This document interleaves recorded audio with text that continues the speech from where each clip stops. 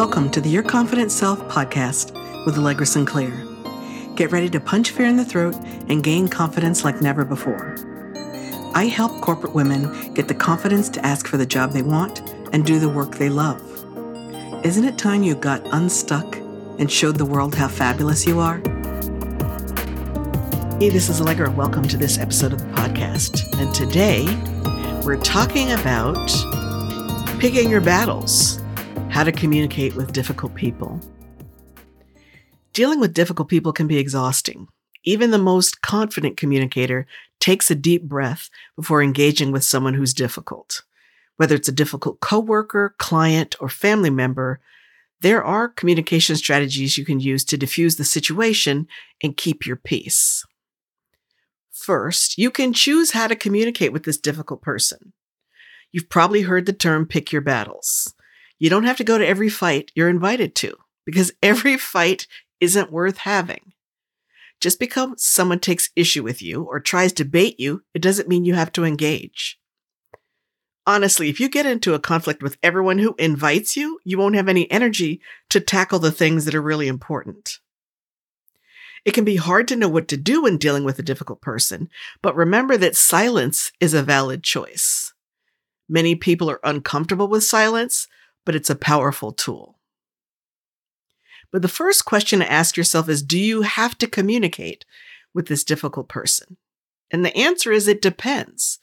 If the difficult person's a coworker and you have to see them every day, then yeah, you might want to gather some communication tips because you will have to deal with them. But if the difficult person is someone who only pops into your life occasionally, it might be best to avoid them or to choose silence.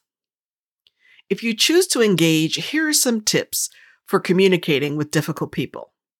Listen more than you talk. This will help diffuse the situation and make the difficult person feel like they're being heard. You can try to see things from their perspective because everyone has a different view of the world. And it is important to try to understand where the difficult person is coming from, to a point. The third tip is don't take everything personally. Everything is not about us. Sometimes the person's being difficult because that's how they're showing up today. You don't know what happened to them before they got into the situation you're in, and you don't know what skills and resources they have available to them to respond when stuff doesn't go their way. It probably has nothing to do with you, so don't take it personally. The fourth tip is the most difficult, and it's to try to stay calm. I know this can be really difficult, but it's important. If you get defensive or emotional, it will escalate the situation. If the conversation does get heated, end it before things get completely out of hand. You can indicate that you've heard what they said and that you're committed to thinking about what they shared and then move on. Nobody's at fault, and you definitely don't want to make promises that will be difficult to keep. When you're in a conversation with a difficult person, sometimes they want to say, okay, I heard you and I'll do X. Well, maybe you don't want to promise to do something. Maybe what you really need to do is give yourself space and give that person time to calm down. The goal of this exchange is not for anybody to win the difficult exchange. It's for you to be able to move on from this communication with your integrity intact.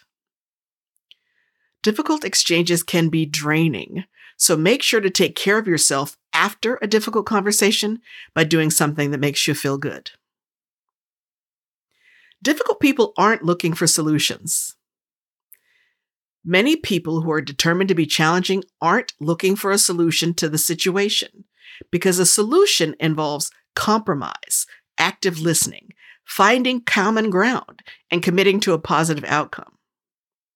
Whether they're intentional about it or not, difficult people derail healthy communication. And in those situations, sometimes silence is the only answer. Choosing silence over unhealthy communication is always a good idea. Sometimes you simply have to refuse to engage. Now, I'm not saying this will be easy because your silence can be met with hostility, defensiveness, and a wide range of other reactions. If you think about it for a moment, you can come up with some others besides hostility and defensiveness. but it's a waste of time for you to try to appease someone who is determined to fight with you or be problematic. So for you, it's better to be diplomatic and disengage. If you choose not to engage, that's okay. Silence is a perfectly acceptable response to difficult people. In fact, sometimes walking away from a difficult person is the most loving response you can have. So here are some communication tips for removing yourself from uncomfortable and unhealthy conversations. Set boundaries with difficult people. You don't owe anybody an explanation for why you're setting a boundary. Just set it and then protect it. Second, say no. This can be difficult, but it's important to know your limits and stick to them. So if a difficult person is pushing you and everything in you is screaming no, say no. The third one, it feels a little odd to me. I think there's just a little rebel in me. But the third tip is to avoid difficult people when you can. I am not confrontational, but I think to myself, really? I have to avoid them? Yes, if it's about keeping my peace and making sure I don't say something that will affect my personal brand. If someone's constantly causing drama or making me feel uncomfortable, why would I choose to spend time with them? In this day and age, a lot of unhealthy communication happens via text. So you could use your phone to your advantage in order to remove yourself from these conversations. You can change the settings in your phone so that the sender can't see that you've read their message. You can even block people so that their texts won't get through to you.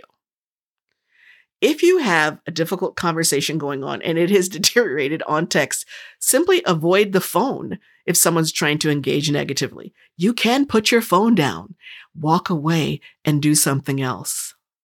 I feel like I should say that again because we're so reluctant to put the phone down. But you can put it down and go do something productive. In those difficult situations, you do need to hold your ground.